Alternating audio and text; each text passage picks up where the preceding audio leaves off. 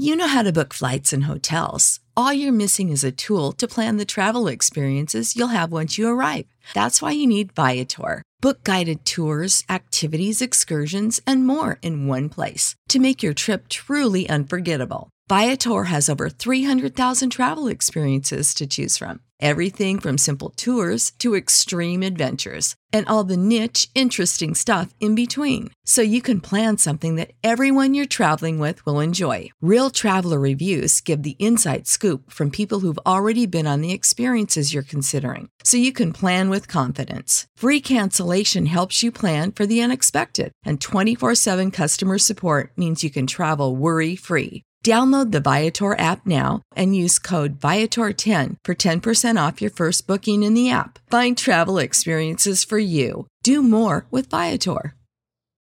For the ones who work hard to ensure their crew can always go the extra mile, and the ones who get in early so everyone can go home on time, there's Grainger, offering professional-grade supplies backed by product experts so you can quickly and easily find what you need.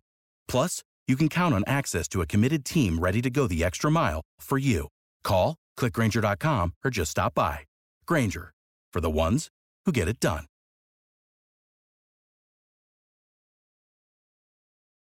Derek Jeter! This is the Yanks Go Yard podcast with Adam Weinrib and Thomas Carinante. Welcome on into a Monday edition of the Yanks Go Yard podcast with a very special guest kicking us off. I'm Adam Weinrib alongside Thomas Carinante as always, and we're going to run the live stream we did today in a little bit, about 40 minutes from now, because we got something more important and fun to kick off the audio edition with. We were so happy to be joined today by Yankees world champion, Yankees dynasty kickstarter, Jim Leyritz. Slugged the home run off Mark Wohlers in 96, slugged a hugely impactful home run the year before in the DS, and faced the Yankees in the World Series in 98. All this guy did was hit the clutch. He opens up, he gives us his secrets, kind of, to the best of his abilities, and he tells some hilarious stories from back in the Dynasty days. You're not going to want to miss this one. So the live stream coming up in a little, but first, multi-time Yankees World Series champion catcher, Jim Leyritz. Jim Leyritz, I can't believe you're here joining us, and I've got a million questions for you, all about your career with the Yankees, your multiple stops. You seem to hit a clutch postseason home run literally every time they acquired you. We'd love you back. But before we get to your playing days, you broke some news a couple years back. I will never forget that you had the Giancarlo Stanton trade to the Yankees first, without revealing any of your sources. How did it feel doing that? Because I'll never forget that I had full faith in you and you came through for us. Well, it's funny. A lot of people don't remember back in the day that for 5 or 6 years, I had a pretty good TV and radio career with plenty of resources. And, one of the things that had happened after I'd gone through my accident and went through everything and was coming back, I just happened to be sitting in New York one day. It was about 8:00 at night on a Friday, and a buddy of mine gave me a call, and he said, "Hey, listen, I got some breaking news for you."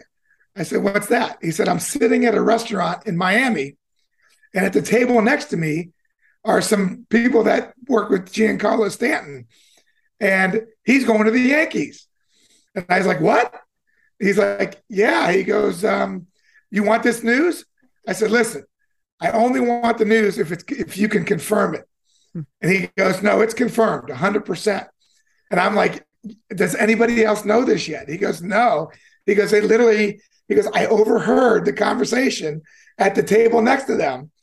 And he said, he goes, "You can do it." So I was sitting in a cigar bar in Long Island at the Carlton Hotel, or Carlton, and I just sent out a tweet that said, "Hey, Giancarlo Stanton to the Yankees, done deal." And there was a party going on that night for all of the Yankee guys that sit in the bleacher creatures. And a lot of these bleacher creatures are fantasy camp guys. And all of a sudden it just started going viral. Like, "Leyritz, are you sure?" And because my account at that time wasn't hashtagged, a lot of people didn't know if it was really me. And I'm like, but the guys that did know, they're like, "Are you sure?" And I'm like, "Guys, 100% deal done." And so this thing goes viral. And, throughout the night, I got people texting me, Jimmy, are you sure? Can you confirm? And I'm like, 100% done. All of a sudden, the next morning, I wake up and I have a message on my phone, and it's from Harold Reynolds. And Harold left me a message. He goes, Leyritz, how did you get this news 8 hours before any of these guys like Ken and Joel and all these guys that would give up their firstborn to have this news? How did you get it? And I said, Harold, I can't reveal my source, but I broke it first. And so later that year was the winter meetings that were in Orlando, and I happened to be driving through, and I just decided to stop by and make my presence. And I walked into the winter meetings, and Joel Sherman and Kurchin and all these guys, they came up to me and go, listen, that's not right, man. You're not even reporting nowadays. And how did you get that news before we did? I said, well, I just happen to have some good resources. That is so helps to be connected. Jim, before we get into the playing stuff, now we're on this topic. I want to know what you think, because this is usually a point of contention with Yankee fans. What do you think of that Giancarlo Stanton trade? How is it, in your view, change the trajectory of the Yankees? How do you think it affects their future, especially with now Judge kind of hanging in the balance? I want to know, everything you kind of think about it. Yeah, listen, it's been kind of disappointing, I'm sure, because we haven't won a World Series, and that's one of the reasons we went and got him. His performances have been iffy as far as health goes. When he's been healthy, he's been somewhat productive, and he has hit some big home runs in certain times to get us into the playoffs, through the playoffs. So I don't think it's been a total disappointment. I don't think it's what we expected. I think we expected a 290 45 home run guy, and we haven't quite got that. But again, part of that has been health reasons. And maybe we're getting to the point where he finally had a pretty healthy season this year, put up some pretty decent numbers, still not the numbers that we expected from a $30-40 million player. But I'm hoping that, next year we get into, since this year was better, and if we can get Judge to be re-signed, that these two can combine and finally get to the Yankees, to get past the Astros to get to the World Series. Yeah, and we'll be talking plenty about them probably forever, because they seem set up for eternal success. But they claim to be a dynasty. They're not. The last true dynasty in baseball was you guys, 96 through 2000, 2001, if you want to stretch it that far. But you were a part of, the 96 World Series in a major way, the 99 World Series as well. You faced the Yankees in 98, but you were also, perhaps even more importantly, a key figure on the teams that started this whole ball rolling. Like, you were a massive part of 93, 94, the teams that started to believe. And a lot of people say that the 94 team could have started the dynasty even earlier, potentially, but they sort of get cut off. The strike happens and they get that season ripped away from them. We never get to see Yankees Expos or whatever that might have been. What do you remember about when the 94 strike happens and you sort of realize you're on this magical run and you might never get it back? Luckily, you got it back. But at that moment, what's sort of going through your head? Well, to be honest with you, the beginning of that regime started in 1990. Gene Michael took over when Mr. Steinbrenner got suspended. And when Mr. Steinbrenner was suspended, Gene Michael said, I am going to build from within. We're going to start over again. And they got rid of Winfield in 89 and Henderson and all those free agents. And I get called up in June of 1990, and I get called into Gene Michael's office, and he says, Jimmy, don't mean to put any more pressure on you, but if you get off to a good start, I can start bringing some of your younger buddies up from the minor leagues. And so I got off to a great start. Kevin Moss came up next. He hit 12 home runs in the first month he was there. Then he brings up Oscar Azokar, Alan Mills, some names that didn't pan out, but started pretty well to start developing from the minor leagues. And of course, 91 is Bernie Williams, 92, we start building from within. We get Sterling Hitchcock in 94, 95, Andy Pettit in 95, Bernie Williams, I'm sorry, all these young guys started getting a chance. And I felt like I was kind of the beginning of that. And by 94, like you mentioned, we had a pretty good team of a core of players that came up from the minor leagues, but also players that Gene Michael went out and got, like Paul O'Neill, Wade Boggs, guys that were complementary players, veterans that could help us younger players. And of course, Don Mattingly being the center point of those teams in the early 90s and in mid 90s. And then, of course, like you mentioned, 94, we were having this great season. Buck Showalter was our manager. Donnie was having a great year. I was having a great year. Mike Stanley was having a great year. Guys that were just, role players for a while were really impacting in 1994. We have the strike. We lose that season. And, of course, we're all disappointed because even more affected was Montreal, because that team probably would have beat us in the World Series with the pitching staff that they had. And they wouldn't have lost baseball in Montreal. But yeah, fortunate for us, we were able to keep our team together, the core together. 95, we get on that run. We make the wild card with Pat Kelly hitting a huge home run. Of course, Pat Kelly, being another kid coming through the minor league system, hits the home run to beat Toronto to win the wild card. We end up going to the playoffs for Don Mattingly's first time. And of course, Donnie hits 450 or whatever through that series. Unfortunately, we don't win, but we started having the building blocks to build 96. And then, of course, unfortunately, Buck Showalter loses out. Gene Michael loses out. Gene Michael's still part of the organization in a leadership role more than a GM role. They bring in Bob Watson and Joe Torre. And, of course, we have that magical run that we had in 96. Jim, you left something out about 95, that home run you had. I think a bit of an important piece of information. And we actually wanted to talk about that too, because that year, 95, Yankees break, what was it, a 13-year playoff drought. It's one of the worst, eras of especially modern day Yankees baseball. And you had a multitude of clutch moments in the postseason. The first came in this one, game 2 of the 95 ALDS, that homer in the 15th inning in the pouring rain. You got to just tell us how that felt and the relief you had rounding the bases in that exact moment. Yeah, I tell a lot of people, everybody always points to the 96 because that's really what started the dynasty. But the 95 home run, to me, is still my biggest moment because it was the first time I ever hit a home run in the postseason. It was a walk-off in Yankee Stadium. And it was, I had caught all 15 innings.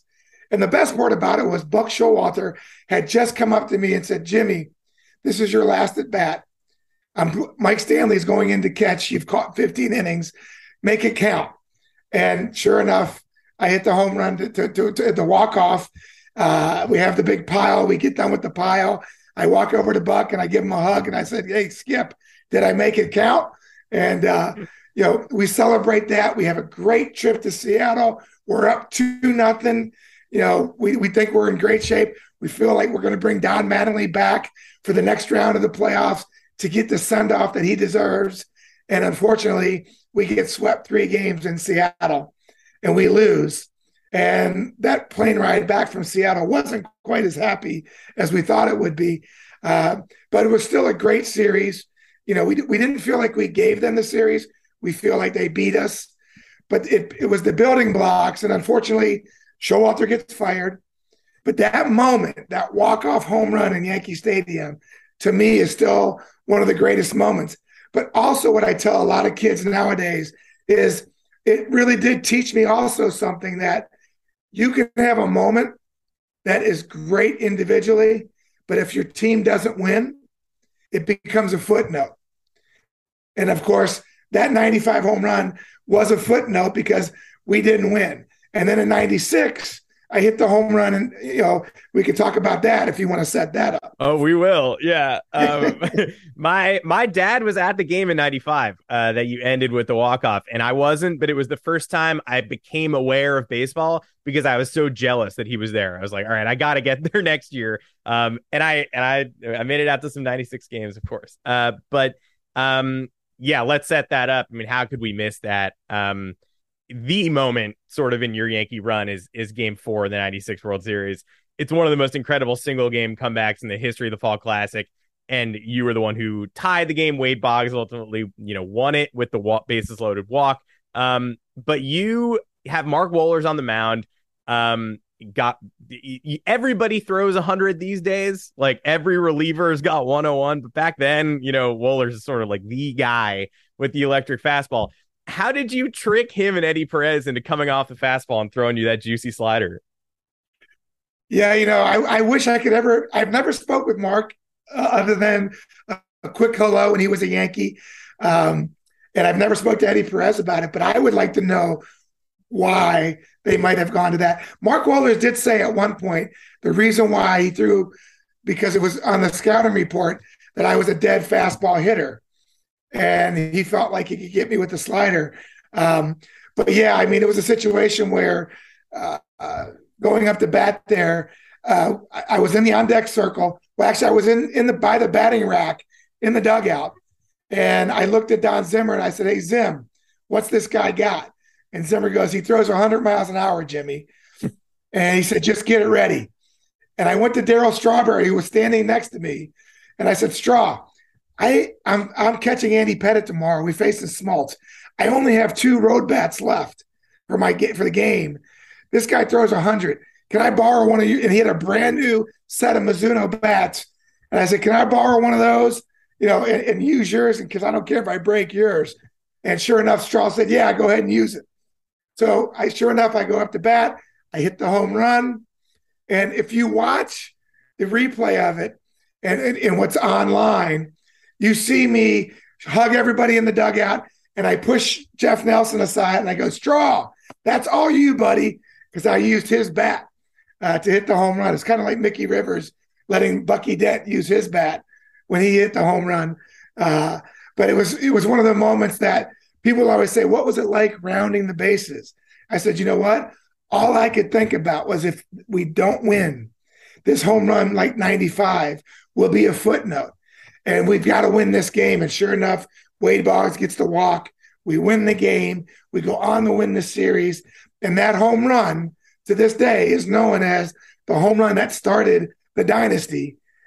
And for a kid that was never drafted, was never an everyday player, who complained about playing time his whole career, to have a moment like that, that iconic in Yankee history, it's a pretty special moment. And just the other night we were in New York and at Joe Torre's dinner, and we were all sitting up on the dais, and it was David Cone and Jeter and all of us up there. And David Cone said, there is no doubt in his mind that home run is what started the dynasty of the late 90s.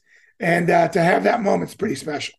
Yeah, it's absolutely amazing. And I wanted to we wanted to ask the moment you hit the home run, right? Because you go on to win the World Series. It's a great feeling. It's clearly the turning point. But after, we always talk about the vibes surrounding this current Yankees team. There's always something off. We can't really put a finger on it. But when you hit that, what was the vibe in the dugout, the clubhouse? Did you guys know that was the turning point, that you were going to win, that the Braves, now you kind of broke them and you were going to go full steam ahead? Well, one of the things that Joe Torre had pointed out to us before Game 3, and of course that was David Cone's game, that he pitched a great game, and there were some tense moments during that game, and of course Bernie hits the home run to give us a little more support, and that was a big win for us. And one of the things that we talk about all the time is that the reason the Atlanta Braves had won the first 2 games in New York, and they made a comment to their newspaper that said, "We're so happy we swept the Yankees in New York, because now we can win at home, because we hate their fans. We do not want to go back to New York, and we hope we never play there again." And Joe Torre brought that article out and said, "Guys, let's just get this series back to New York, because they don't want to go back there." And sure enough, after we won Game 4, the first 15 minutes, the media is not allowed in the locker room. And we're all sitting there celebrating, and we're like all yelling, "We're going back to New York. We're going back to New York." And that was the big thing. And then Andy Pettitte comes up to me and he says, "Jimmy, thank you so much for hitting that home run." I go, "What are you talking about?" He goes, "Now I don't have to worry about pitching an elimination game. And I can go out tomorrow and be a little more relaxed pitching Game 5. And sure enough, we go out and we pitch that 1-0 game in Game 5. That's the importance of not only winning that game, but also the games that followed to have that pressure a little less on everybody in the dugout. So that's why that game was so important.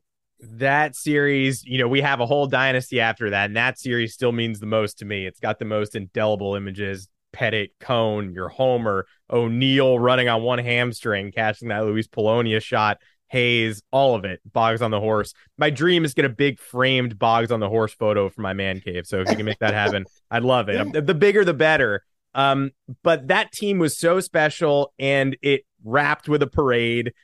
Your first championship parade in New York.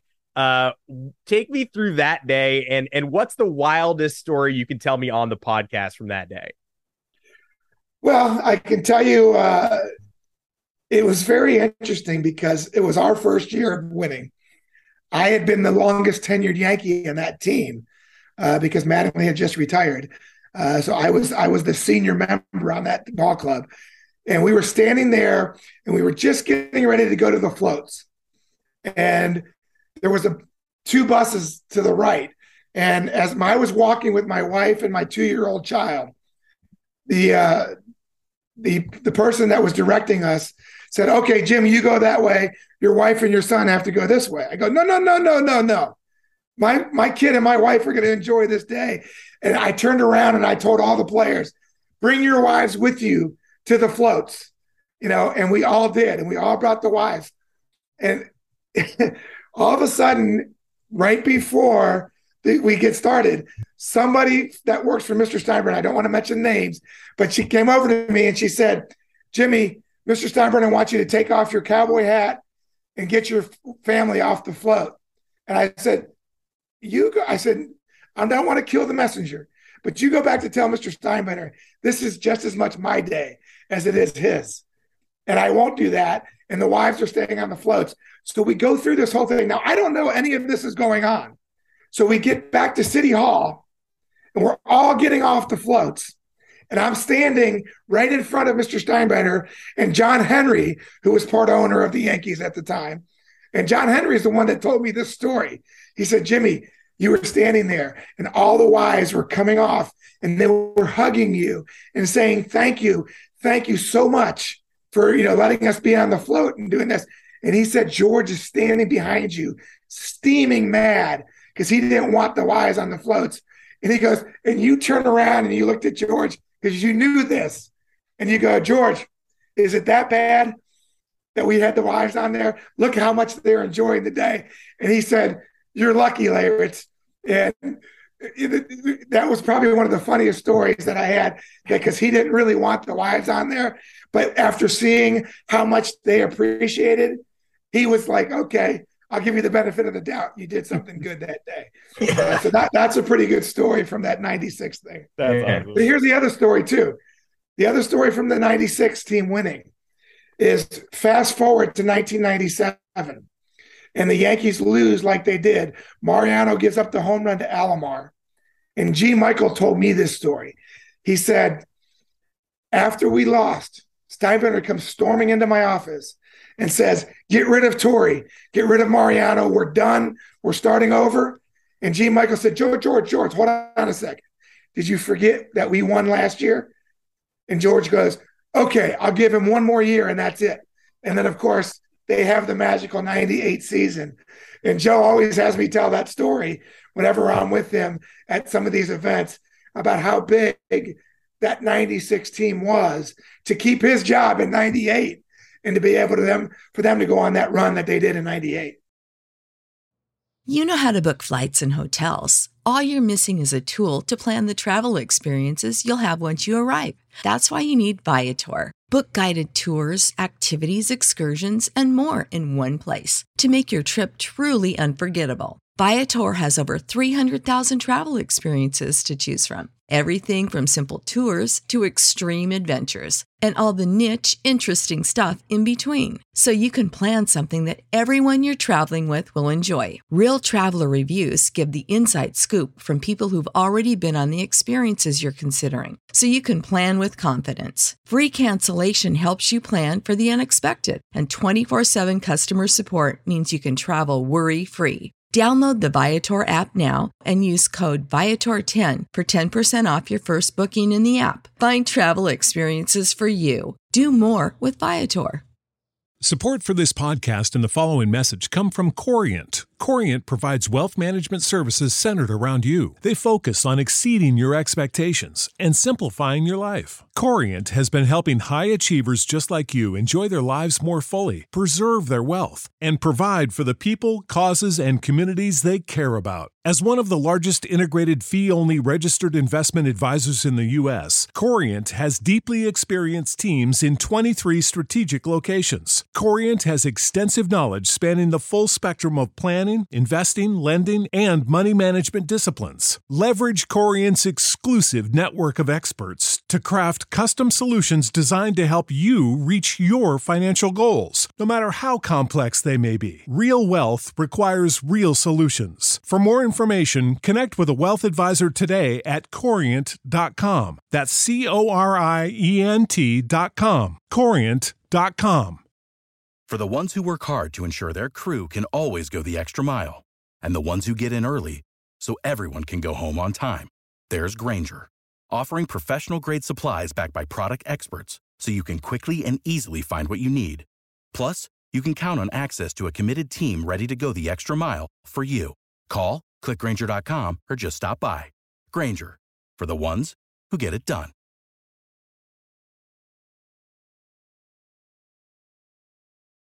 Yeah, and speaking of 98, you were playing against the Yankees in the World Series. I mean, how often does that – I don't know if we've ever seen that before, or at least anything that we can remember off the top of our head, something of that magnitude. But, what was it like going against an organization such as the Yankees, who you were extremely familiar with all the success that you had, and one that was on path for the MLB wins record? Did you have any intel? Did you any other way to help out your Padres, especially the pitching staff heading into that series? Well, yeah, I mean, we talked about it a lot. Of course, I was the Yankee insider as far as that goes. But it was one of the things that we were obviously an underdog, but we were an underdog against Houston. We were an underdog against Atlanta. We weren't supposed to be there. So we were just like on a high, and we knew that we didn't have a lot of pressure on us because the Yankees, after that magical season, had all the pressure. And going into game one, we felt pretty good with Kevin Brown on the mound. Unfortunately, Kevin Brown got food poisoning the night before. And in between every inning, the first 5 innings, he was throwing up in our dugout. And getting to the point where Bruce Bochy was like, Brownie, you sure you can go out there? And so when Brownie went out for the 5th inning and got the first out, Bochy saw him go behind the mound and literally throw up in his glove. And so Boch goes out to the mound and sure enough sees that Kevin Brown is white as a ghost, can barely keep his mind open, and decides to make the pitching change and bring in Donnie Wall. And of course, he gives up the 3-run home run to Knobloch to tie it up. That was the changing point. And then, of course, Tino being called out, not being called out on strike 3 from Langston. And then the next pitch hits the grand slam. The deflation in our dugout was like, holy crap, these guys are destined to win this thing. And then, of course, losing that game, we go on to the game 2. And then, of course, Andy Ashby has food poisoning. And he's not 100%. So we're like, did the Grand Hyatt Hotel send room service to these 2 guys? Were they part of this conspiracy theory? And, we were all these different things. But anyway, the first 2 games losing in New York was very difficult because it really kind of deflated us to the point of going, we're up against a dynasty. We're up against a team that's destined to win. And unfortunately, we thought we had another chance in game 3. Trevor Hoffman gives up the home run to Brocious, and it just wasn't meant to be for us. But it was a great run on the Padres. And I always tell people the difference of playing in New York and playing in San Diego and in the World Series and losing a World Series. When you lose a World Series in New York, you don't leave your house for a couple weeks. In San Diego, we lost the World Series. We still had a parade. it was a difference of two different organizations where they were at the time. But of course, losing to them, it was tough. But again, losing to my friends. And then, of course, the one great thing that happened to us as the Padres is we get that 98 run that we went on, got our fans behind us to vote for the new stadium in November. And we get approval for the new Petco Park. So we had a victory also, just like the Yankees did winning the World Series. That run that we went on was just as important to San Diego because we got approval for that new ballpark. And the fan element sort of brings me to the present day Yankees, the thesis that we're hearing that now all of a sudden, you're right. These fans are intense. They always have been.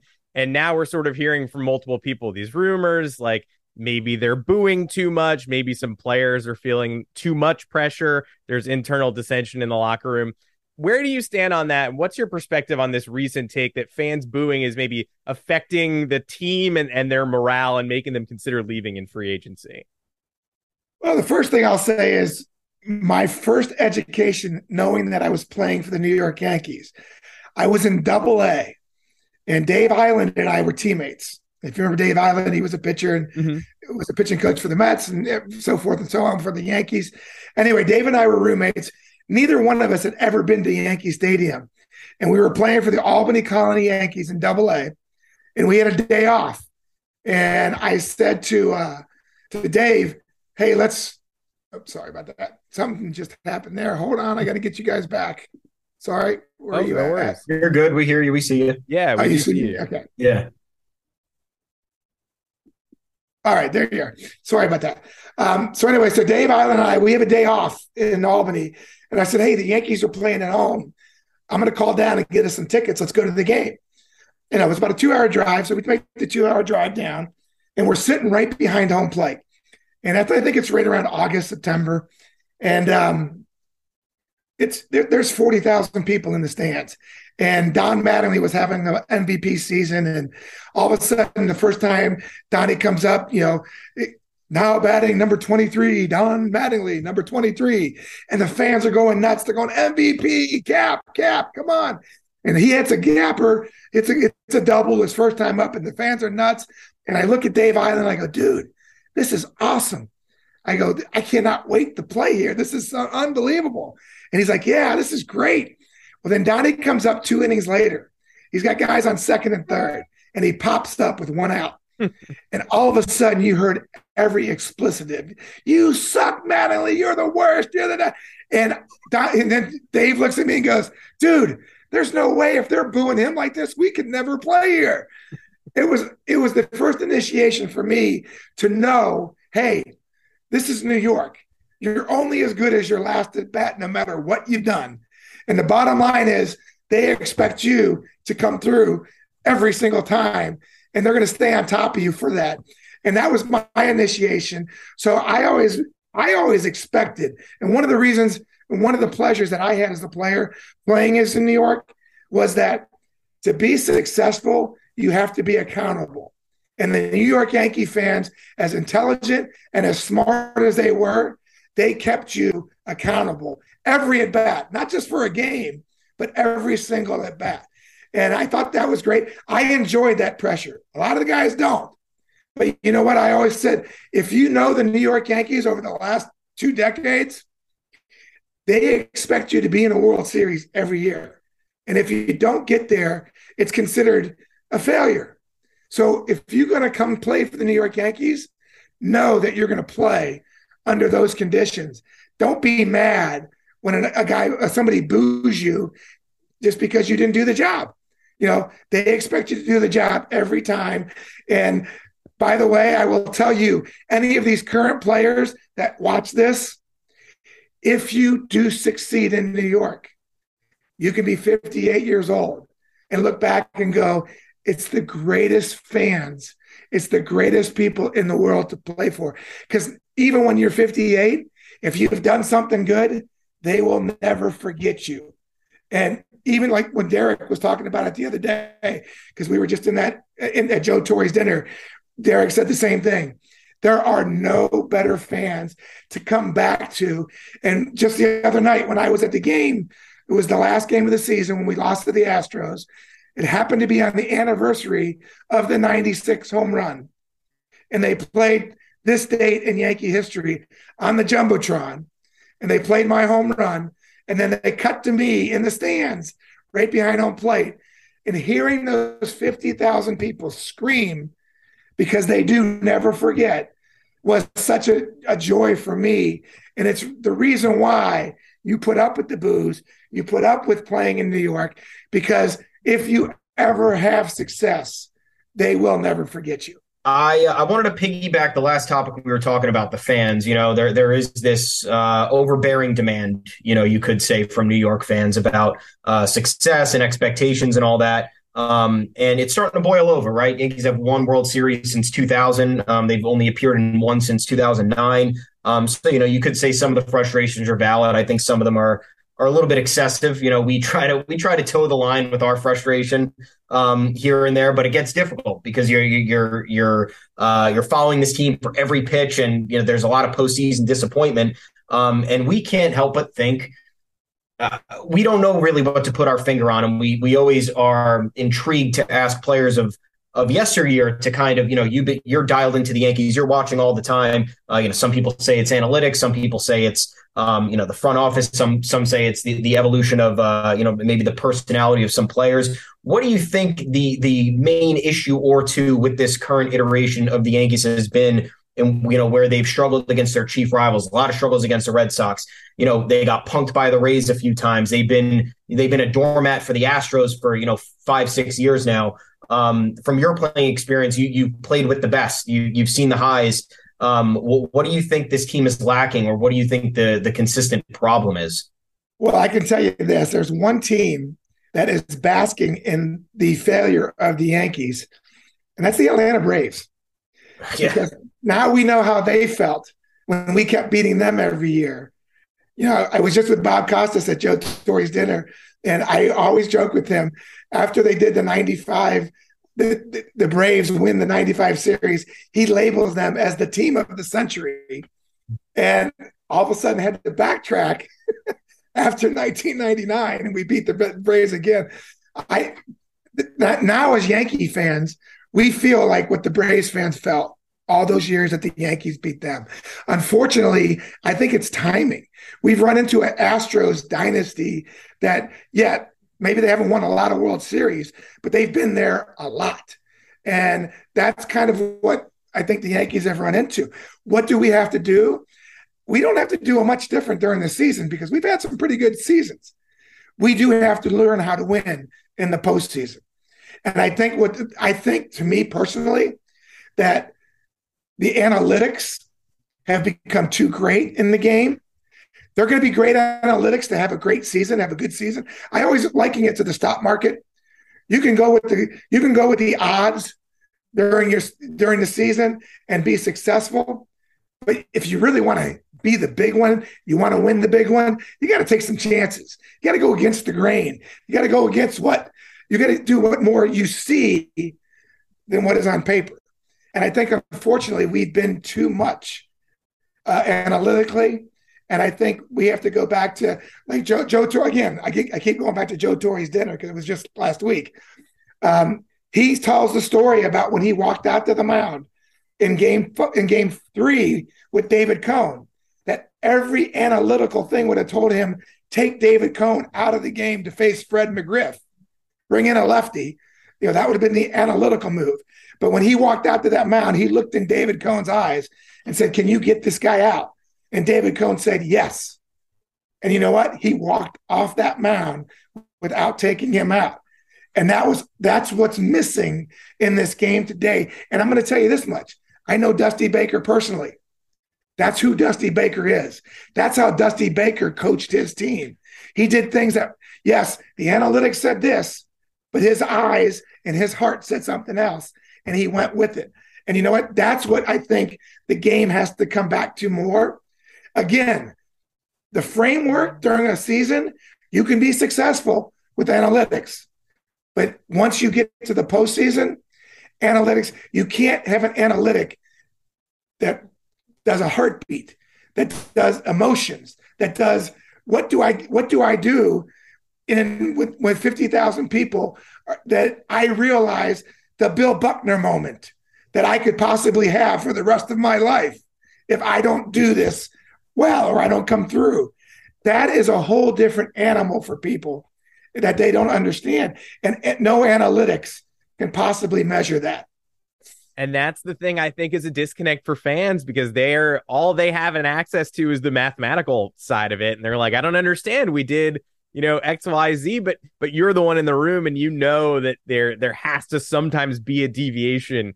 Like Torrey did it with Cohen in 96. Torrey did it again with Cohen in 2000, bringing him in for Denny Nagel and get that last out in the fifth. Like these decisions that an experienced baseball man has to make, that fans can't. And, speaking of having a heartbeat and clutch, like no one was clutcher than you.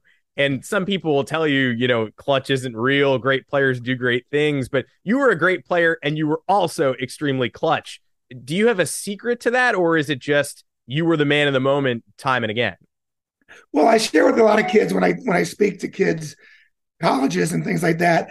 I share with them all the time. I got a piece of advice as a 14-year-old kid, as a bat boy for the Cincinnati Reds, as I was picking up the baseballs for Pete Rose, who was hitting in the batting cage by himself after everybody had left. And he was doing these drills that he always does. And I sat there one day and I said to him, Pete, I said, or I actually said Mr. Rose. I wouldn't call him Pete back then. But I said, Mr. Rose, I said, I got a question for you. You seem like you always come through in the big moments. How do you do that? How do you handle that pressure? And this was spring training. And he said, Jimmy, right now, while I'm hitting in this cage, I'm treating every pitch, every at bat, like it's my last one. And you know what? There's no fans around. There's nobody around right now. But I am pretending that I'm in the middle of a game, that every at bat is important. And you know what? When I go out to the field for a spring training game, I take the same approach. And when I get to the World Series, guess what? It's still me against that pitcher. That's the most important thing. What's going on around me, I won't get caught up in if I take that approach every single time I get in that batter's box. And you know what? It really helped me focus that way. Like, hey, start from the very beginning. When you start taking batting practice, when you start hitting off a tee, that you approach it like this is game situation, like you're in a game. So when that time comes, you don't get caught up in the moment. That was such great advice for me as a young kid. During high school, I always wanted the last shot in a basketball game. I always wanted to make the last putt on the golf team. I wanted those moments because I didn't get caught up in what was going around. But I wanted to be in that moment. And I think that's what really helped me as I became a professional ball player, as I became focused on every at bat. That really helped me during my career. Jim, that was incredible. We miss you on the current roster. We miss that spark. We need more guys who want to take the last shot, get the last at bat. And we thank you so much for joining us today. This was amazing. I want to relive those days over and over again. So we really appreciate it. Thanks. Yeah, well, let's hope we get to that time soon. And once we realize that the heartbeat of a player is more important than the analytics. Yeah, we're close and we're ready for you. If you want to give him that talk, Jim Leyritz, thanks so much for joining us. All right, guys. Thanks for having me. Welcome on into a Monday edition of the Yanks Go Yard podcast. I'm Adam Weiner alongside Thomas Carinante. I've been away on my wedding in Mini Moon. What I missed? Nothing. Absolutely nothing. Everybody who thought Aaron Judge was going to be a Yankee when the offseason began still thinks it. Everybody who's predicting him to go to the Giants still thinks that. Anthony Rizzo declined his option. He got out there on the free agent market. Somebody went super viral for saying that him getting the qualifying offer meant he was coming back to the Yankees. That person got thousands of retweets on completely false information. Elon Musk's Twitter, everybody. But Thomas Carinante is here to catch me up on what I missed. Doesn't seem like all that much, but I'm here to get educated just as much as anybody else. We're going to talk about the one Yankees target who might have gotten taken off the board by something beyond the team's control, the slow offseason, how it's developing, and the Hal Steinbrenner interview that really held his feet to the fire, but also aired on the TV network he owns. So never mind. Make sure to find us on Apple Podcasts, Google Podcasts, Spotify, wherever you get your podcasts. Drop us those 5-star reviews. Drop us those mailbag questions in your reviews. Expand upon any thoughts you have. We're more than happy to answer your questions. Thomas Carinante, sorry I left you alone last week. Thanks for holding it down.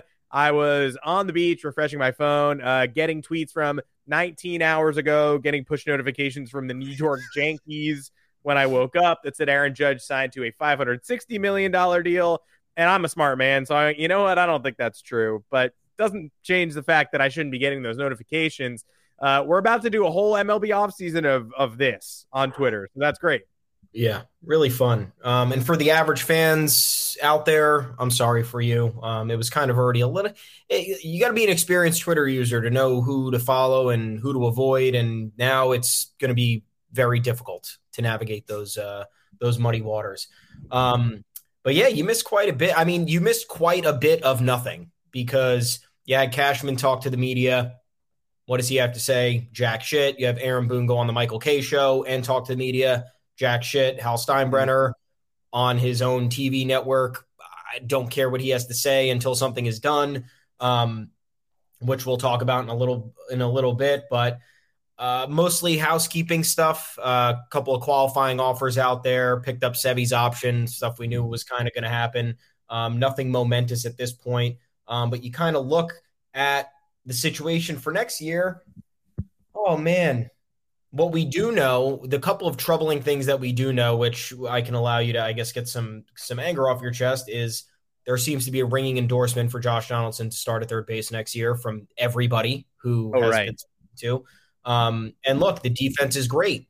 The defense is amazing. The defense saves runs, but the defense is also not worth $25 million. $25 million is on an AAV basis is reserved for all-around players. I know Brian Cashman couldn't really allude to anything else, but he did say Aaron Hicks is still on this team, and they hope that he bounces back next year, and that would be year 4 of hoping he bounces back, and that just can't be a realistic scenario. Well, if he's a 25-homer guy with 20 stolen bases who hits 280 with great patience, I mean, that's a great ball player. Unfortunately, he's never done that in his life. Now he's 5 years removed from being half of that, and he's older every day and loves golf. So other than that, I don't see any holes in that logic. Maybe senior tour for Aaron Hicks pretty soon. Very good golfer. And then there was the one thing that I took from the whole qualifying offer stuff was Cashman was asked why Taillon wasn't given the qualifying offer. I think we kind of all understand why. Taillon is a good pitcher. However, the qualifying offer at nearly $20 million for one season is a little bit steep. And then at that point, you would rather just have someone you'd rather have Taillon on a multi-year deal, right? You don't want to handcuff yourself and sign him to the 1-year deal that's worth that much. Plus the Yankees still have to figure things out. You know, they have to bring back Rizzo and Judge, and we talked about the payroll situation. It's a little bit complicated. They picked up Sevy's option. That puts them around $210 million for guaranteed money next year. What's Judge going to make? Is Judge going to make that 36 to 40? That puts them at 250. What's Rizzo going to make? Another 20? That puts them at 270. Are they blowing past the Cohen tax threshold? I don't know, but that's what it's looking. Or they're going to have to unload some other salary, which I don't know how they're going to do it. But essentially, he was asked a question about Taillon, and his response was that he's fine with going into the season with a rotation of Garrett Cole, great, Nestor Cortez, great, Luis Severino, great, Frankie Montas, no, and Domingo Germán, no, as a starting rotation. So I understand the jury is still out on Montas. Somewhat, we got a bad shake of him due to an injury, it seems, and a change of scenery, which was very aggressive, going from Oakland to New York, and then going from the friendly pitcher confines of the Oakland Coliseum to a very hitter-friendly park in Yankee Stadium. Then you factor in the shoulder issue that he was battling before the trade deadline, hurt him after that. And I know Domingo Germán had a nice 15 games this year or whatever it was, but just give me a fucking break, man.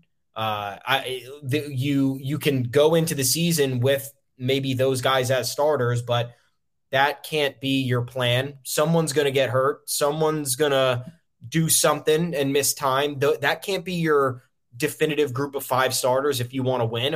Is that crazy? Am I wrong? I don't know. But those are the 3 things that really were, that stood out when he was talking on the podium.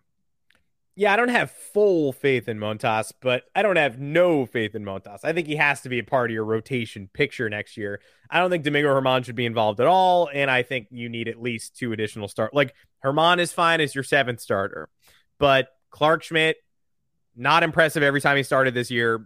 Honestly, not that impressive out of the bullpen either. Like, for as much as we clamored for him, had his moments, but every time he had his moments, he was dancing out of trouble. A lot of 3-inning saves against the Kansas City Royals.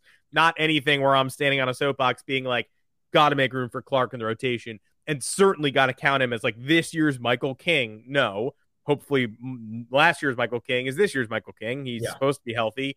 But there's whatever outcome happens with Clarke Schmidt, I'm going to understand it. I'm not advocating for him to get a role, promotion immediately. I'm also not advocating for his dismissal, but he can't be one of the guys penciled into your preseason rotation or into the 8th inning of your bullpen picture.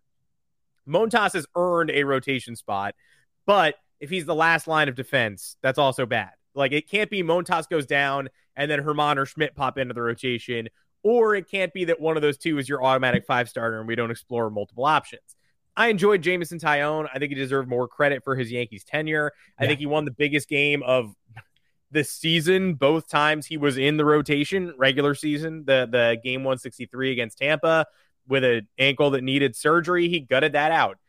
Last year, about a month and a half ago, he made a huge start against the Rays to steady things during their September collapse. He also won the clinch in Toronto. He showed up more often than not, and he had to start game 1 of the ALCS, which nobody wanted after like 2 weeks off, and he was fine. Should have won that. He was kind of getting rocked, hard hit balls, off the charts. StatCast not happy with him, but can't really ask for much more from him. And if they had pressed the right bullpen buttons, you might go ahead and steal game 1.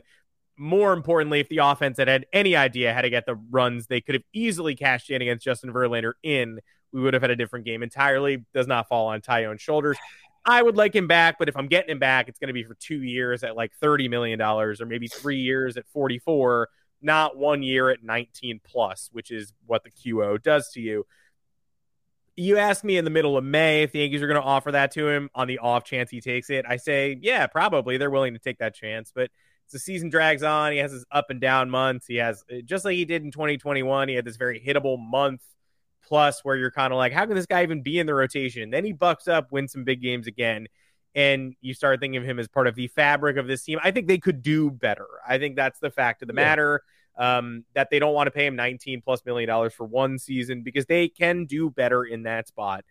Not to say anything ill of Taillon's tenure in the Bronx. I'd do it again, but it's not like he really took that leap they saw him taking when he got here. They acquired a 4-starter with injury troubles who had never hit his ceiling for more than one season. They got a 4-starter with fewer injury issues, but still some, who was able to buck up when the moment demanded it, but was not a consistent, number 2 performer. There was all this stuff when they got him. Like, he might have the best stuff on the Yanks staff outside of Garrett Cole. And it's like, I don't think he did.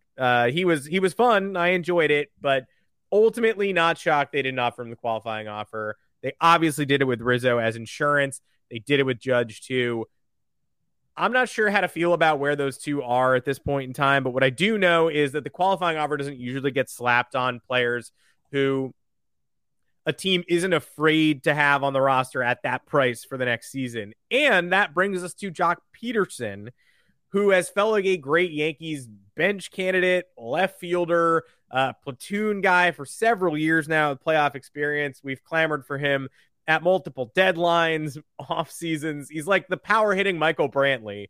This offseason felt like another prime opportunity for us to all talk about Joc Pederson coming off another good year in San Fran. And if they're going to chase Aaron Judge, of course, it would help if maybe we had, we were able to nab this guy. He's a free agent again, and he's got the qualifying offer. So the Yankees were to sign Joc Pederson, they would lose a draft pick. They weren't going to do it anyway, but now, come on now, there's no chance.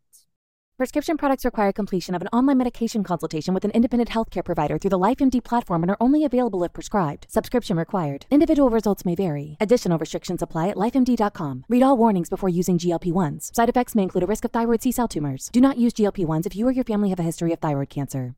If you've struggled for years to lose weight and have given up hope, did you know you can now access GLP-1 prescription medications through LifeMD? LifeMD is now offering eligible patients online access to GLP-1s, the breakthrough prescription medication that can help you lose body fat and weight. Listen to what people are saying. You just take your shot. It doesn't feel like you're on a diet. What I wasn't expecting it to do was to shut off the food noise. This was life-altering, and if I can do it, I feel like anybody can do it.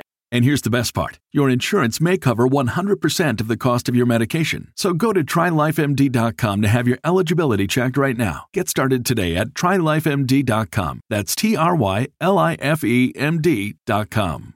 What's the easiest choice you can make? Window instead of middle seat? Picking a vendor who sends a great gift basket? Outsourcing business tasks you hate? What about selling with Shopify? Whether you're selling a little or a lot, Shopify helps you do your thing, however you cha-ching. Shopify is the global commerce platform that helps you sell at every stage of your business. From the launch your online shop stage to the first real-life store stage, all the way to the did we just hit 1 million orders stage. Shopify's there to help you grow. Whether you're selling scented soap or offering outdoor outfits, Shopify helps you sell. Wherever and whatever you're selling, Shopify's got you covered. Sign up for a $1 per month trial period at shopify.com/try. Go to shopify.com/try now to grow your business, no matter what stage you're in. Shopify.com/try. Yeah, let's clarify that they were never going to do this. So actually, this is kind of a good thing because now you can't get mad at the Yankees for not doing it. You're not giving up a draft pick for Joc Pederson, and then you got to overbid at that point because I think he's made in his career since debuting, I think he debuted in like 2014 or 2015. He's made $25 million since debuting. Now he's going to get almost 20 in 1 year. There's no reason for him to not accept that unless he were to get blown away with a multi-year offer, which the Yankees weren't going to do anyway. This is an unhinged move by the Giants. I know they have money to spend, I guess. Right, yeah, they do. They tell you they do. Yeah. Yeah, look, the universal DH has changed things. Joc had a career year, like from an all-around standpoint. He hit for average, great OPS, a lot of walks, home run. He had a good balance of all of it. But then again, good DH option, sure. Playing 81 games at Oracle Park, you saw his power numbers decrease as a result of that. If he was a speedster, it'd be a different story because if he's hitting gaps, he can maybe squeeze out a couple extra triples. Not going to be the case. So the Giants are just willing to spend $20 million for an above-average DH and a guy who can't defend. I think the Yankees might have been willing to get a guy like Pederson and sacrifice on the defensive end to give them that edge offensively that they lack from a clutch standpoint and just a go-getter standpoint. Pederson's made his presence known in the playoffs for how many years now on various teams. So it was an intriguing option for the Yankees. We had called for it for the last 2 years and didn't get our way. But I think this is a little bit of a nutty move by the Giants. Props to them, though, if they're building up a team to convince Aaron Judge to come by. If I'm Aaron Judge, I like the aggression there. Carlos Rodon got the qualifying offer, too. I think there's a shot in the dark he accepts. It's a lot of money for 1 year. And then he can I don't know. Do you think that season was enough for him to play into a long-term deal? It probably was, but you just don't know what the pitching market's going to be, especially with people like DeGrom and Verlander ahead of you. I don't really know. Are there any other long-term options out there? So Rodon probably isn't going to accept, actually. Yeah, that's why I think Rodon's going to take the long-term deal on the market. Yeah. Like, I don't know if you were impressed with his durability last year, but I do think there's sort of a dearth of options. Let me pull up the free agent starters. Chris Bassett, but like, yeah. Yeah, it gets dark. Yeah. But yeah, either way, I mean, I guess the Giants set themselves up, right? Because they probably were prepared to lose Rodon, and they said, all right, we'll keep Peterson and we'll just swap the money, and now we don't really lose our edge offensively, and we can keep that lefty bat. But yep, fully screws the Yankees, and actually it's a blessing for Brian Cashman and Hal Steinbrenner because now we can't blame them. Yeah. Rodon is the only guy on the free agent market who I would honestly want on this Yankees team, which makes the replacing Tyone thing all the more difficult because you're just looking at the list. Like Clayton Kershaw back to the Dodgers, great, but like, did you even want to spend $25 million next year on Clayton Kershaw? Certainly did not. The option's off the table. But Jacob deGrom, yeah, great. I mean, great, but no. Justin Verlander, you're seeing him connected to the Yankees more and more. But that was the same thing last year. So just don't buy that hype and then get got by the Ben Verlander tweet that says, my baby brother is going back to Houston. Okay, yeah, unfollowed. Nathan Eovaldi. Honestly, my favorite option out of all of these, but he's going to be honestly, there's no way the Yankees are the high bidder on oft-injured former Red Sox Nathan Eovaldi. Red Sox are also apparently offering him a multi-year deal. A lot of familiarity there. He's been with the Yankees already, and they had the worst of him. They did not unlock him. They had the Tommy John Nathan Eovaldi. They had the 4 ERA and 220 hits and 190 innings allowed. Nathan Eovaldi. I would love to see him back in pinstripes. They're not going to do it. Noah Syndergaard, not good enough. Zach Greinke going to go back to the Royals. Sean Manaea, Kyle Gibson. Why are you paying money just to get the guy who eventually gets knocked out of a playoff rotation? Like, yeah, I signed Sean Manaea to a 2-year, $28 million deal. Yippee-ki-yay. And then the playoffs roll around, and it's like, how are we going to absorb the Manaea starts? Like, well, we're going to lose. We're either going to put him in the bullpen or we're going to lose those. The Padres didn't start him this postseason. The Phillies went to the World Series without starting Kyle Gibson. So not going to happen. Chris Bassett, Andrew Heaney, Corey Kluber, Tyler Anderson, Taijuan Walker. I mean, there's some solid 4 starters in here. I guess Taijuan Walker would be an improvement over Tyone. But then again, like amount of money he's been looking for, like there were early projections of like 4-year deals for Taijuan Walker. Yanks aren't doing that. So you're either filling the back of the rotation with guys who are already here internally or 1-year flyers. Or Ken Waldichuk would be nice right about now. So would JP Sears. Because I'm looking at the free agent list, just like, let's say they get Sean Manaea. You have to game plan to get Sean Manaea out of the rotation by the time October rolls around anyway. So what's the point? Yeah, fine, 5-starter. But like, multi-year deal for that? No thanks. Just doing this pitching market tangent because we talked all about Tyone and how it was technically the right call, and it was, but there's nobody here who you feel confident in. You're going to have to beef up the offense anyway. Maybe Jock Peterson's where that money goes, and now he's just not going to be that guy.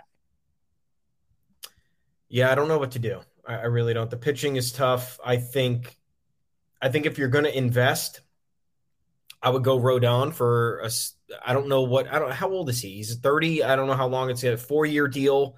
You're losing theoretically Luis Severino after next season. You kind of got to prepare. I don't know how long the Nestor Cortez party is going to last. We only have 240 innings of proof of that. And you're always in the back of your mind with every pitcher. You're like, okay, regression could be on the way or injury could be coming. Garrett Cole's been a friggin' workhorse his entire career. Like, you gotta be looking over your shoulder for these types of things to happen. And someone like Rodon would be good insurance. I think your next move is, I'm not paying. The Yankees are not paying Jacob deGrom. Let's get that straight. If they're worried about injuries, and if they're worried about paying top of market price, someone's going to be giving him 40 to 50 million. And they're going to get 12 starts out of it next year. Yeah, and you're going to get I think the Yankees are smart enough to know that they have to avoid that. I don't want Verlander. If we get him, great. I just don't know if that's where the Yankees are going to sink their teeth in. So it's tough. Chris Bassett, I take on a multi-year deal. I'd like him in the back end of the rotation. But again, I saw projections of him getting $20 million a year on his next deal, which is that's like Zach Wheeler money. Zach Wheeler makes like $22 million a year. Are they the same pitcher? I just don't think so. So this is where it gets difficult. And this is where you admittedly, you want a move to be made, but then you look at the board and you're like, what move am I going to make? Aside from just signing Aaron Judge, just sign him now. Doesn't matter. Yankees playing a little bit of a dangerous game there. They're going to want the market to determine his price. They better hope the market isn't higher than what they had imagined. But yeah, otherwise, I don't know. The moves are just bring back Rizzo, bring back Judge, and then I think you float some options on the trade market. I don't know exactly what that would be. Heard rumblings about Ohtani. I talked about it for a little bit in my podcast monologues last week. The Yankees trade package from the Athletics seemed a little bit crazy. I think if we called the Angels right now and said Gleyber Torres, Oswald Peraza, and Jason Dominguez for Shohei Ohtani, they laugh. That seems like the easiest. Like, why would the Yankees not make that trade? They have outfield depth and shortstop depth in the minor league system. They don't. Gleyber Torres is at this point a just above average MLB player from a production standpoint. So, and he's costing $10 million this year. So you look at the only way that we've talked about it before. There are two options here for the Yankees to figure this out, right? It's to blow past $290 million because if, like we said, if you bring back Rizzo and you bring back Judge, you're already flirting with $270 against the competitive balance tax number, or you find a way to trade one of. Well, let's rank the people you would trade here. Aaron Hicks, number 1. Josh Donaldson, number 2. Gleyber Torres, number 3. Those guys are all Gleyber Torres making $10 million. Aaron Hicks making $10 million. Donaldson making $25 million. Then you have DJ LeMahieu, who I don't think is tradable, and I also would like on the team because of his versatility and his bat. And then you get into the awkward conversation about trading Giancarlo Stanton, like we talked about at the beginning of the offseason, because that gives the Yankees more flexibility. I love Giancarlo Stanton. I've come around on him since being critical of that trade, but still not getting enough. I don't think we're ever going to get enough. He's going into his age 33 season, I think now. Party's over, kind of. You're gonna get what you're gonna get, 240 average, 25 to 35 homers, injuries that hit at the absolute worst time, and you're unable to kind of get beyond. Then a couple of clutch postseason hits while the rest of the team decides to shit the bed. So I don't know what the deal is. I don't know what the next move for the Yankees is, but you look at this and it's complicated. So I understand the hesitation here with maybe what the Yankees are willing to reveal, because I don't think that there's a clear path. Like, for example, do they revisit the Pablo Lopez talks with the Marlins? Like, do you talk to the Marlins after they did that shit? Do you talk to the White Sox about Lucas Giolito, who's a free agent after next year? Or the White Sox going to be able to sign him long-term? Like, a lot of weird stuff here. And you're staring down the barrel of the situation you don't want, right? The Yankees running it back and not improving. The Yankees running back this roster like they've done for 2-3 years now, thinking that it's going to be the difference maker, and then they lose they either lose to the Astros in the CS or they get bumped early on in an embarrassing showing. So it's how better decide on that budget, like Cashman was saying at the GM meetings, because they got to figure it out now. Early on in this offseason, I just can't shake the fact that, like, there are people who are higher level than us, right? We're fans. A lot of fans are sick of just getting into the dance mentality and of, building for what are they building for? Are they building for sustainable, dominance, or are they building for sustainable contention, which in their mind is 90 to 96 wins. And maybe you hit that lower end one year, and then maybe one year you hit that higher end, and they're at 98, 99, and then you have a better shot at steamrolling, but they just watch the Phillies have a tough year, fire a manager, regroup, win just enough games to get in, and then sandblast their way to the World Series. So there's nothing in recent history that's going to change the way the Yankees operate here, and people at higher levels are not going to be distracted in the same way that we are by shiny objects entering every season saying this has to be the year, this has to be the go for it year, because if it's not, I'm going to, sell my season tickets and stop buying chicken buckets to support Hal. And that's the kind of guy I am, that if they don't do it this year, I'm out. Then smash cut to March and I'm still in, and I'm buying tickets and I'm doing all the things I said I wouldn't do. The people at the top are not that reactionary. So you do start to worry about whether the best case scenario for this year is just something akin to running it back. If they do land with an Aaron Judge deal, if they do get Anthony Rizzo to join him, if they do sign Andrew Benintendi, then they patch together the back end of the rotation with some gibberish, considering Cole, Nestor, Sevy, Montas is certainly an above average rotation. Yeah. And if you've already spent the Benintendi Judge money and Rizzo money, then you don't want to go make a big rotation expenditure. There are holes in the bullpen. Maybe they fill some of those internally. Maybe a Will Warren and a Matt Crook, who just got projected, gets called up to be a lefty out of the pen.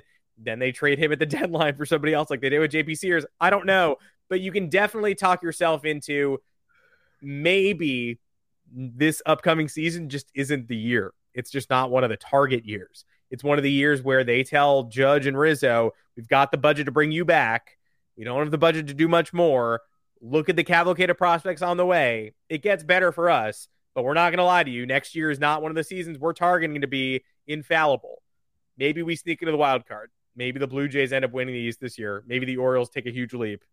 Maybe we get lucky, but we probably don't. I can't help but shaking the feeling that the Yankees' brain trust, the people who make decisions, are attacking this offseason like next year could be a step back no matter who they bring back, because they weren't supposed to win 99 games last year. Probably that was in the upper end of percentile outcomes. Mm-hmm. Maybe this year, the best they can offer, bringing back that same core, hoping for upper 90s wins, probably getting fewer than that, and then really going for it when the next wave of prospects arrive. Yeah, you look at the timeline too, right? You are Oswald Peraza, probably at the very least the opening day starting shortstop. Then you have Volpe, who Cashman said could be in the mix for the opening day job / starting job. He said starting shortstop job, but then what do you do with Peraza? Are you trading Peraza? Is one of these guys taking over at second? Peraza and Volpe have hardly played second base in their minor league careers. You get years of experience with those guys, and then you presumably maybe have Dominguez in 2024. Then you have guys like Donaldson, Montas, IKF coming off the books after that. Gives you a little bit more flexibility. So you get a full season of these core three prospects in Cabrera, Peraza, and Volpe getting ample time at the MLB level to prime them for the following season. And then the following season, you bring up another top talent, maybe in Dominguez, and a couple of the pitchers in 2023 to also get primed for 2024. And then you're looking at that. So I don't think, and you look at free agency as a whole, outside of the shortstop market, it's total whatever. Like it's total whatever. And the last thing that you want your team to do is splurge on the options that are good, but not exactly what you need. Like, am I against the Yankees getting a top shortstop? No, I'm not. I hope they would make the right choice in that endeavor. Then you got to trade. Then you have to nail the trade for one of your top prospects and ensure that you're getting the proper value in return. So it's they never do. And they don't. And they don't. And teams, we've already talked about it at the trade deadline. Teams didn't view Volpe as highly as the Yankees did. Teams didn't view Peraza as highly as the Yankees did. So at that point, just keep them. You like the way they look. You think that they could be the future of the organization, so have that be your plan. However, we just wish the plan was put in motion and executed a little bit earlier because these guys are clearly ready. Like, you look at the Fangraphs Anthony Volpe stat. First player since being tracked minor league stats since 2006. First person to hit 20 home runs and steal 50 bags in a season. Whether Anthony Volpe's trajectory in terms of all of his capabilities and skill sets, whether that is linear or not, it's already obvious he has the makings of a potential generational talent. So he has the 5 tools. If you're going to sit there and wait for him to burnish all 5 of those tools in the minor league system, then you're an idiot, because that doesn't always happen that way. Why would he be motivated to not? And this is just me speaking generally. Mm-hmm. Why would anybody be motivated to get as good as you could possibly be in the middle of Scranton, Pennsylvania, And that's like that, I'm working extra hard here to eventually get to the big league level. Like, no, you already proved yourself. You got to that level. You're doing all you can. The 22 game sample size at AAA didn't exactly blow your mind, but the highlights did. The highlights were pretty sick from Anthony Volpe. So at that point, he's probably ready. What more do you need to see him hit 300? I don't think so. So if that's the plan that the Yankees go through with, I think that's a smart one. You don't want to spend money that you need to spend to get more talent, but you're not going to spend on the wrong talent. And then the signing the high profile shortstop just makes this more complicated, because then fans are going to be pissed if you sign a Trey Turner and then you don't get proper return for any of the other guys that you've waited on for 3 years now. You've invested all this time into these guys, and if you're not getting all-star level talent in return and really having the roster take the next leap, then you just wasted everybody's time. And that's another conflict with this, I think. Yeah, am I crazy for not wanting a top shortstop? Like, no, look at the deals handed out last offseason. I don't want Trevor Story. I don't really care what the projections say. I don't want Trevor Story clogging up my middle infield. I don't want Corey Seager for that long and that length of time. There are better options. There are people who'd improve the Yankees' outlook more than adding Corey Seager at a huge dollar value to this roster when you do have to extend Aaron Judge. If they plan to let Judge walk, it's a different question entirely. But at this juncture, when they seem to be pretty intent on bringing Judge back, having Corey Seager weighing down that roster is not what you want. 1 year of Carlos Correa last year, fine. But he doesn't have a long-term home yet either. I'm not sold on Trey Turner, certainly not at that price point. Stealing Xander Bogaerts would be very fun. They're not going to do it. Correa, I think the issue is, I don't think the Yankees should go after any of these top shortstops this offseason, really, which is crazy because last season it was like, we need to come away with one. The main issue is that getting Isaiah Conner-Vallejo and Josh Donaldson was also wrong. So I'm sitting here saying, I don't want Trevor Story. I didn't want that year of Correa. I don't want to have to make Corey Seager, my priority 1A. But at the same time, look how good the Yankees were last year with a defensive upgrade at third base who couldn't hit at all and who I still think was injured, but if he wasn't, that's even worse.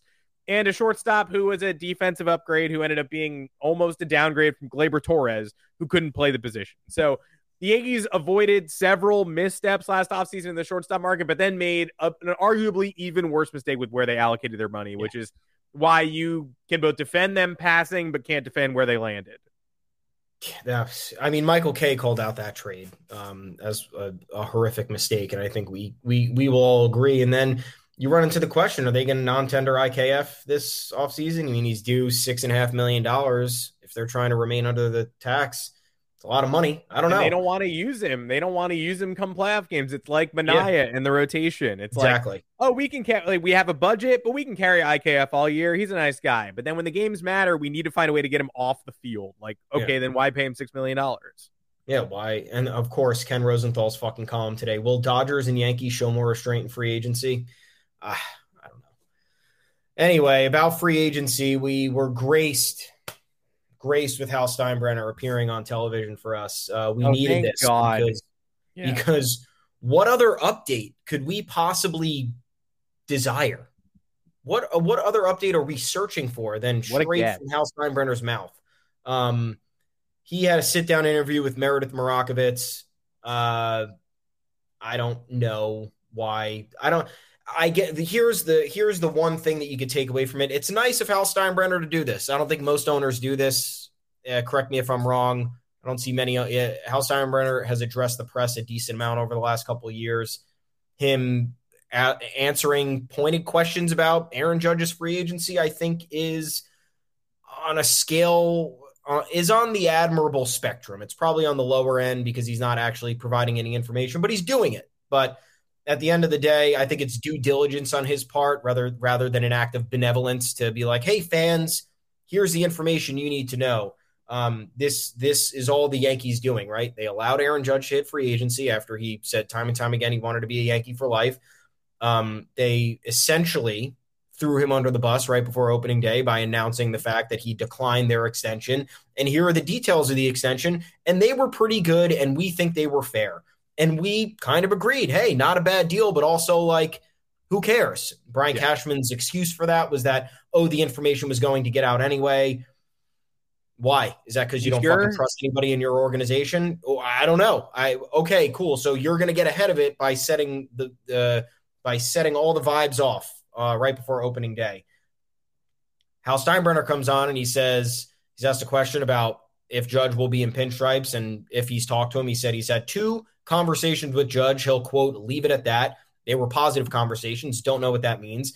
And then he said they're going to do everything in their power to keep Aaron Judge. And I don't know what that means, because the only thing in your power is offering him the money he wants. There is no extracurricular here. I understand there is the business side of the game. There's the waiting game. You have to see who's offering what. You have to figure out what is fair. You don't want to bid against yourself, because the Yankees are famous for also doing that. They did it with Garrett Cole a couple of years ago. So I know that there is an aspect of this where they need to tread somewhat lightly to avoid hamstringing their budget, which they've done countless other times with less superior talent. However, I don't know what everything you can to possibly do is. You have the money to do it. $6 billion organization, let a money decision get in their way and put them in this precarious scenario that we're currently watching. Fans are legitimately worried he might leave. I think he's going to stay. I think a lot of the analysts and pundits and insiders who believe that, I think they're inclined to believe that for good reason. But would you rather have Judge checked off and then you could start looking for other things that you need because the roster is still very much incomplete? Or would you rather need all of those things and then still be uncertain about Judge's return? The only update anybody needs from Hal Steinbrenner or Brian Cashman is that Aaron Judge is signed. I don't need to hear anything else. I don't need to hear that you talk to him. I don't need to hear that you wish his mom a happy birthday.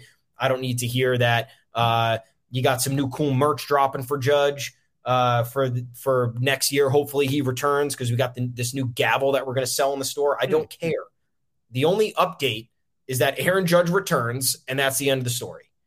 I don't know why you need to pop on TV. I don't know why you need to talk to anybody else unless you're facing the press and the press is saying, hey, what's up with this?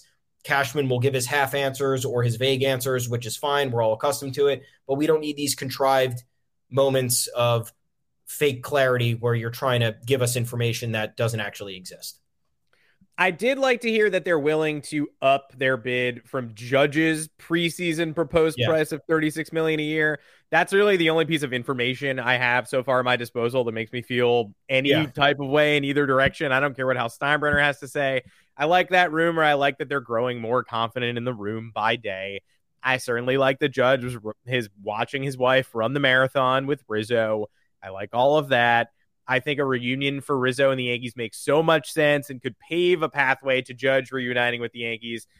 The notifications I'm waiting for are the Rizzo deal, which, like, honestly should come now. It won't. That happens after Judge, I think. Don't you? Really? I kind of think it happens before Judge to help lure Judge and prove to Judge that, like, hey, if we sign you, we're not letting your buddy go. He's not going to the Padres or Giants or Marlins. Like, you guys, we understand that you work as a unit. I don't know. I mean, maybe Judge is the straw that breaks the camel's back, but I'm waiting for that. I'm waiting for that, and I'm waiting for Gleyber Torres is traded. Like, I don't know how he's gotten. Yeah, I don't know how he's gotten so far without that. Feels inevitable, and there was a bunch of stuff yesterday about how the Rays are moving closer on trades. You're going to start seeing some Rays trades over the next 48 hours. They already dealt G-Man Choi. The Yankees version of that feels like finding a home for Gleyber Torres, whether it is to Seattle, which is a place that makes sense, and they love dealing with them. And Jesse Winker is reportedly available. Marco Gonzalez is too. Now, I think he stinks. I don't want any part of him, but the salaries match and whatever you want to do. I feel like Winker is a solid left field option, but I'd rather the Japanese player who seems to be a better fit, who's currently being sold as an Aaron Judge alternative when he should probably be an Aaron Judge supplement. I prefer Benintendi. I like Winker. I like what he brings to the table, but he was like a below league average player last year. Honestly, an offensive downgrade from Gleyber Torres. He went to sad Seattle, though. Are you talking about Winker? Yeah. Yeah, he went to Seattle, so maybe he got a little sad. Yeah, he had a 103 OPS plus. Like, you're looking for a bounce back. He subtracted WAR from his team. I mean, he was okay. That's a crazy. He's also never played a full season. No, never. 110 games in his all-star season that you guys are all thinking of. He brings edge to the team. He's like a little Josh Donaldson-y without the implied racism. But I still don't really think I would make that Gleyber Torres for Winker straight up. But it does feel like a Torres trade is an inevitability. And we went all on the roller coaster all season long with I thought he should be traded in April. I predicted he was going to get traded last offseason. I ate crow in May and June. Then he had the worst August collapse of all time. Then he was the team's hottest hitter entering the playoffs. Then he got sick, and then he never came back strong. And I just think there's too much middle infield talent in the future. It never works. And there's DJ LeMahieu still hanging out on the roster, who somebody I'd rather have on the roster. I'm sorry, I just would. So Gleyber Torres, it will probably be the first move of the offseason. Then it's a question of when they figure out Judge. We're in lockout mode still mentally a little bit. When people were making deals, when Kershaw was signing right out of the gate, I was like, what in the world? But then I remember that, December and January exist.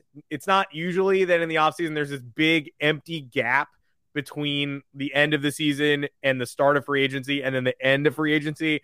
We're going to have moves in December. We're going to have moves at Thanksgiving. We probably need some to break the dam now. I don't know if it's going to be Aaron Judge right away, but like you said, I don't really care about any of the Judge rumors until Judge's name is on a contract somewhere.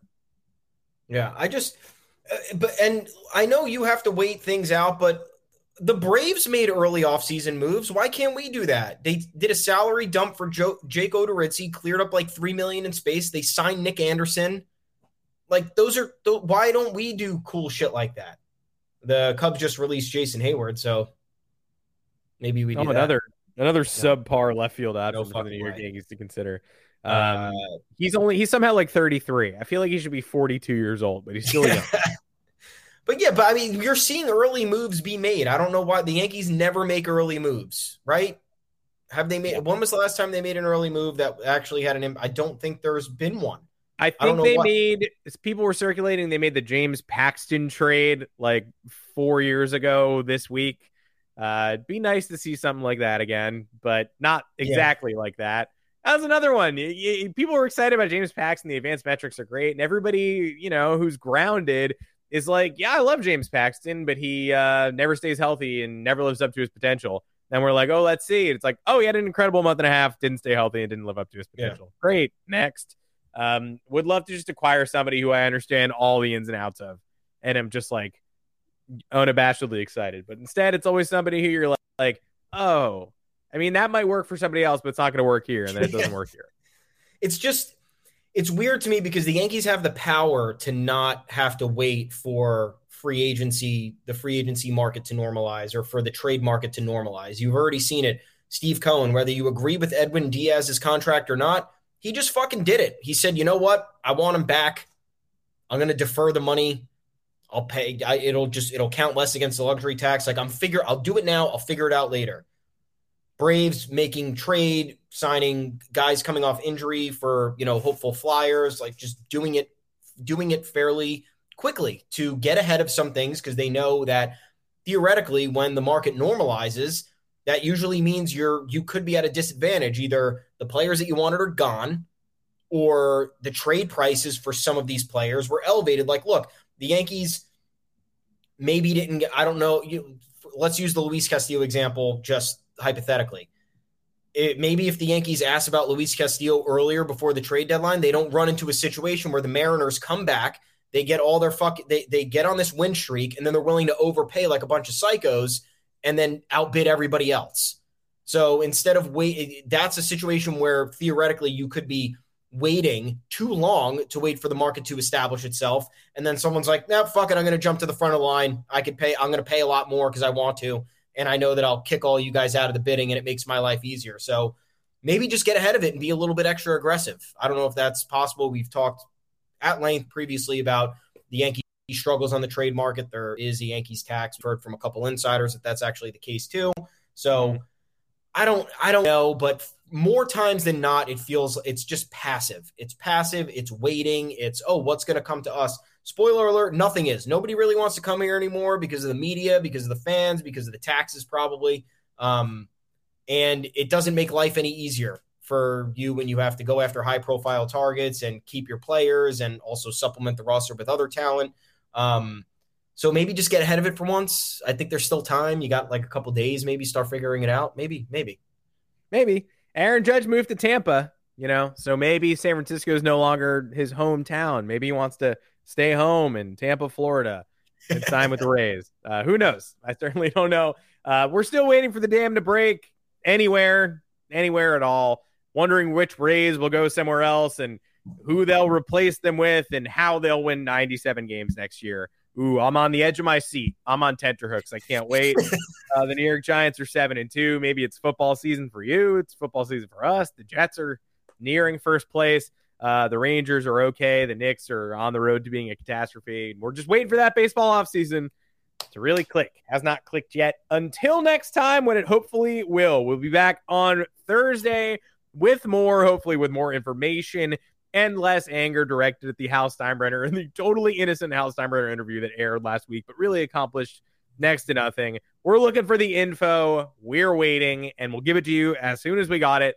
Until next time, I'm Adam Weinrib. You can find me on Twitter at Adam Weinrib. You can find the podcast wherever you get your podcast, Apple Podcasts, Google Podcasts, Spotify, and live on YouTube, streaming 2 o'clock Eastern time, Mondays and Thursdays, all off season long.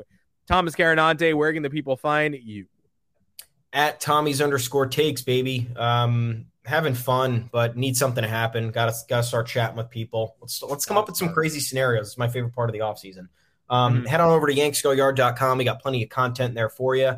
Talk to us on the official Yanks Go Yard Twitter account at YanksGoYardFS. We'll talk to you next on Thursday. And guys, Adam's going live on the Baseball Insiders podcast with an actual baseball insider, Robert Murray, at 3:30 today. We're going to plug that in. You guys head on over there. Just stay on YouTube, find the link, click it. There probably will be some Yankee storylines in there, I assume, right? Oh, yeah. I plan on it. I mean, you don't have to go far. It's the same website, just a different channel. Let's do it. You'll find us. You'll be there. All right. Until next time, I'm Adam Weinrib for the Yanks Go Yard podcast. We'll see you on Thursday. Support for this podcast and the following message come from Corient. Corient provides wealth management services centered around you. They focus on exceeding your expectations and simplifying your life. Corient has been helping high achievers just like you enjoy their lives more fully, preserve their wealth, and provide for the people, causes, and communities they care about. As one of the largest integrated fee-only registered investment advisors in the U.S., Corient has deeply experienced teams in 23 strategic locations. Corient has extensive knowledge spanning the full spectrum of planning, investing, lending, and money management disciplines. Leverage Corient's exclusive network of experts to craft custom solutions designed to help you reach your financial goals, no matter how complex they may be. Real wealth requires real solutions. For more information, connect with a wealth advisor today at Corient.com. That's Corient.com. Corient.com. You know how to book flights and hotels. All you're missing is a tool to plan the travel experiences you'll have once you arrive. That's why you need Viator. Book guided tours, excursions, and more in one place. There are over 300,000 travel experiences to choose from, so you can find something for everyone. And Viator offers free cancellation and 24/7 customer support for worry-free travel. Download the Viator app now and use code Viator10 for 10% off your first booking in the app. Find travel experiences for you. Do more with Viator.